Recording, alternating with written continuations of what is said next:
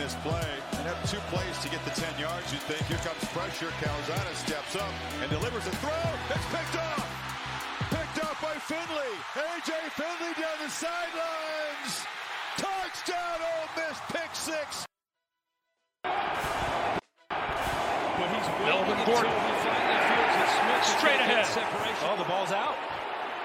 Coming out of there with the football is Darius Slay. Slay on the move to the outside. Blockers in front of him. Slay all by himself down the field. No timeouts. Right now it's a 58-yard try. Catch made. Can he get out of bounds? Ball's out! He caught it and lost it. And the Lions are on it. Trey Flowers back in the game after having left injured. 3 highlights there for you. This is Interesting to See, your daily sports podcast about news, narratives, takes, and gambling. What a weird football weekend it was. First highlight you heard was a pick 6. Ole Miss beats Texas A&M in the best college football game of the weekend, I do believe. Followed by Darius Slay on a scoop and score in which Teddy Bridgewater, the quarterback for the Denver Broncos, made a business decision. And the final highlight from the Detroit Lions and the Pittsburgh Steelers playing the anti-game of the century, in which the Steelers, Pat Freiermuth, fumbled the ball in overtime, giving it back to the Lions. The game ends in a tie, 16-16. But we begin today, this day of football, with the real champion over the weekend, and that would be O.J. Simpson. O.J. Simpson winds up on some girl's Snapchat that winds up on TikTok. This girl is probably, I don't know, in her 40s.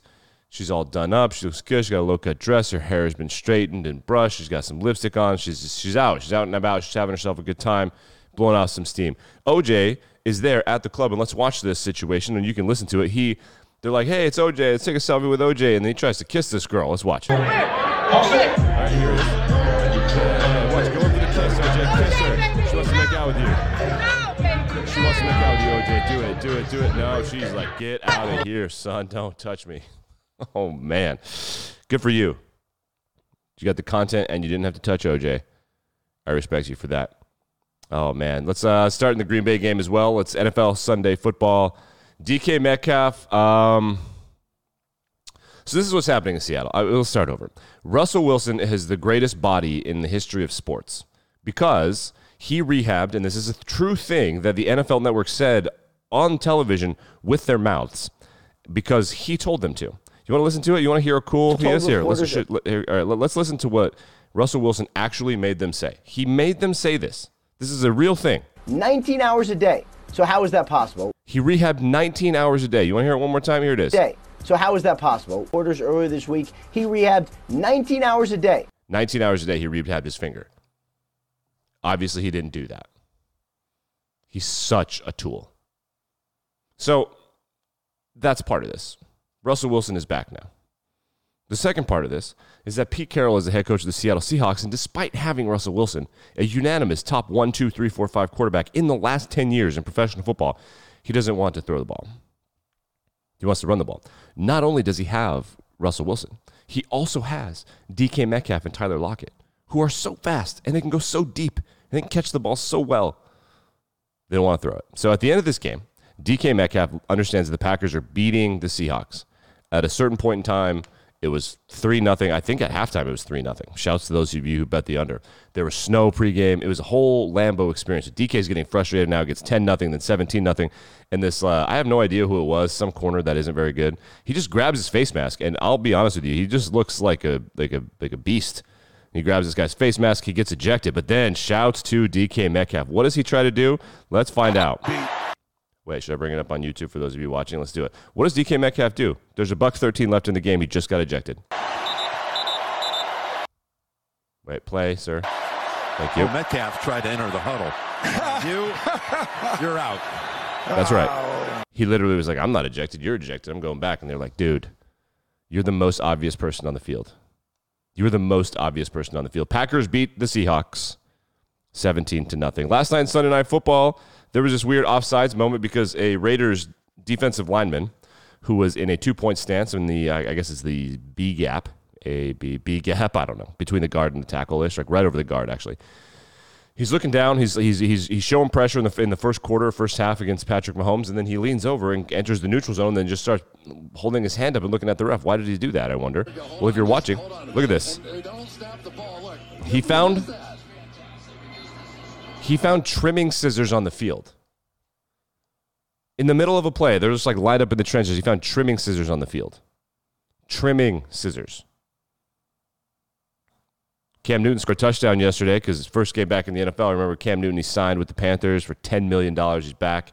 And he doesn't really know the offense yet, but they use him because he's just a freak of nature athlete. And then he yelled at all of us. Are you ready, Cam? Say hi.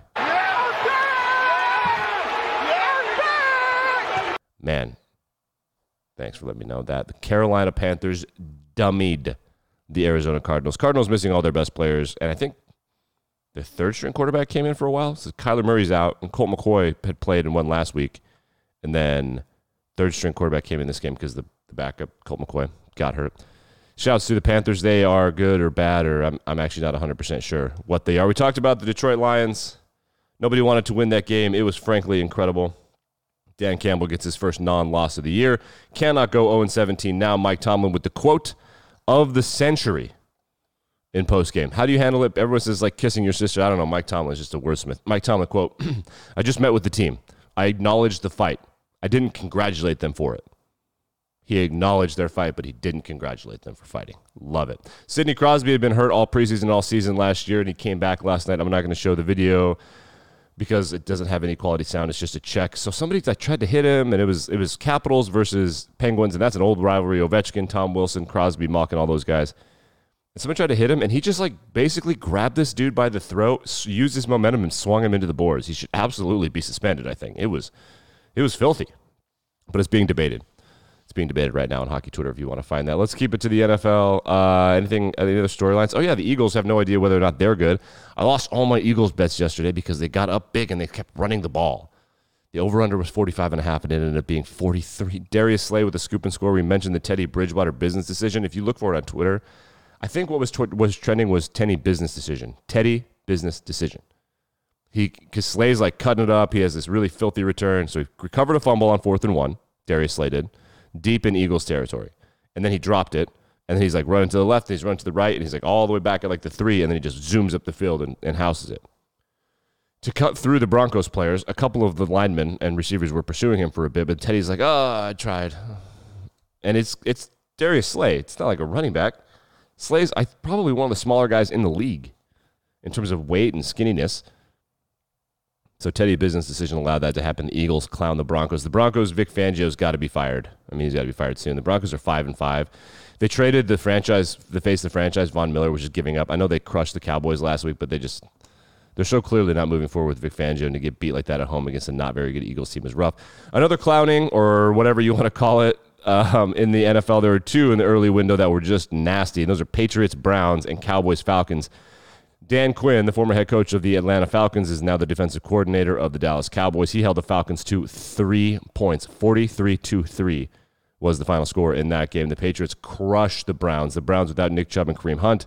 Yikes. 45-7 at the Patriots. The Patriots are good again. The Colts beat the Jaguars, but the Jags cover. Yeah, baby, what's up? Another interesting game. Washington beat Tampa. Tom Brady has a couple of Achilles heels guys. He can't beat Taylor Heineke. He can't beat Nick Foles, and he cannot beat Eli Manning. He's just the weirdest guys. Taylor Heineke played out of his mind. The Titans beat the Saints. Got really lucky on a bad roughing the passer call. I saw it. I didn't think it was that bad, but everybody else did. Bills dummy the Jets. There are some bad football teams this year. You never know when those bad teams are going to play well, but alas. The Chiefs, everyone will say that they're back today. I didn't watch. I went to sleep. When I went to bed, it was 14-17 Chiefs early in the third quarter. The game ended 41-14. It appeared like they were back. The Raiders are kind of giving up on the season. They've been kind of keeping themselves together with duct tape and spit and glue and stuff with the Gruden thing and then the Ruggs thing, and it's not a good situation. The Vikings, nobody knows what the hell they're about. They're 4-5 on the year. They beat the Chargers in Los Angeles/Minnesota. It was 30-40% Vikings fans, obviously. The Chargers, they have a defensive head coach that just will not be aggressive on offense. So, I mean, I don't know what else you want me to say about that. I mean, defensive head coaches, I don't know, like, it just doesn't work. I don't know why people keep hiring them. Got to stop it. Let's pivot to college football when the game of the year in Winston-Salem, North Carolina. Wake Forest beats NC State in the game we were all waiting for. I think Wake has almost locked up the division now. I want to take a look at the standings. Wake Forest, Demon Deacons, click. They are 6-0 in the conference. So yeah, they played North Carolina in what was technically a non-conference game. So their one loss is not a conference loss. That's a real thing, but it was to a conference team. Whatever. So they're undefeated in conference play. There are 2 games left on the season. They are in first place in the ACC Atlantic ahead of Clemson, NC State, Louisville, Florida State, Syracuse, and Boston College. Just the way they drew it up, huh? Let's see who's left on their schedule. I know they have Clemson for sure. And after that, do they have a rival? I live in that area, and I don't know. Oh, they finished at Boston College. Yeah, these North Carolina kids are not going to win that game. So they finished at Clemson, at Boston College. If they lose both those games, I think it's entirely possible that Clemson is going to win after all of that, which would be annoying for everybody. Other college football storylines, of course, the lead story, Kansas in overtime beats Texas.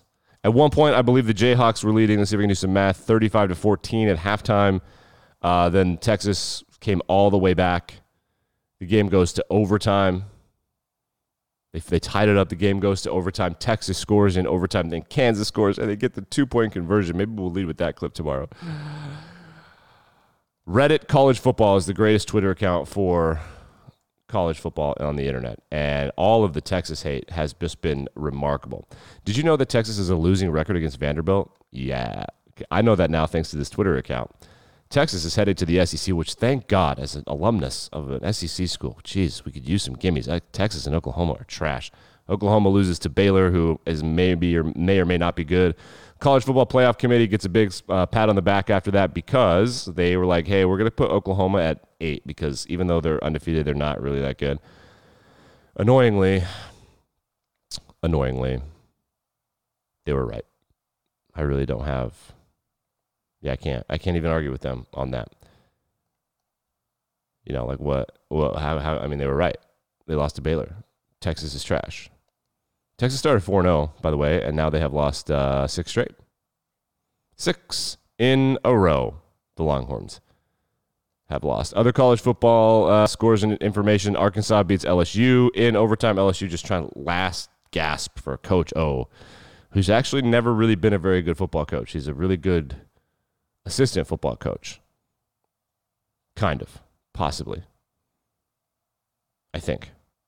Baylor beats Oklahoma. They're around the top 10. Michigan goes on the road to beat Penn State. Penn State is a better program than Michigan, but Michigan beat them this year 21-17. Utah beats Arizona. Oregon will have to beat Utah twice to go to the college football playoff because I think they're scheduled against one another, Oregon versus Utah, right? They have a scheduled game. Yeah. So next week, Oregon is in Salt Lake City, and then the following week is Utah, Colorado, and Oregon State. Then the week after that, I mean, I'm pretty sure it's locked up now. It's Utah versus Oregon. Utah makes their second or third trip to the Pac-12 championships. They are 0-2 in the previous meetings against Washington and Oregon. This will be the second time that Utah and Oregon will play with one of the two teams having a trip to the playoff on the line. Last time it was Utah. This time it will be Oregon. San Diego State and their brilliant punter, they get a win over Nevada. They're currently in the top 25 yet again. Notre Dame beats Virginia. Notre Dame getting, once again, benefiting from their loss to Cincinnati more than Cincinnati is benefiting from their win to Notre Dame. Just the way you drew it up. That's why they schedule the games, folks. We'd like to give a shout-out to Lane Kiffin for being the first celebrity guest picker in College Game Day to be a coach in that night's game. He correctly picked Baylor beating Oklahoma, and he correctly predicted something else that I forget, but he was I don't want to say electrifying. He was hilarious. He was just funny. So we're going to get you out of here on this clip.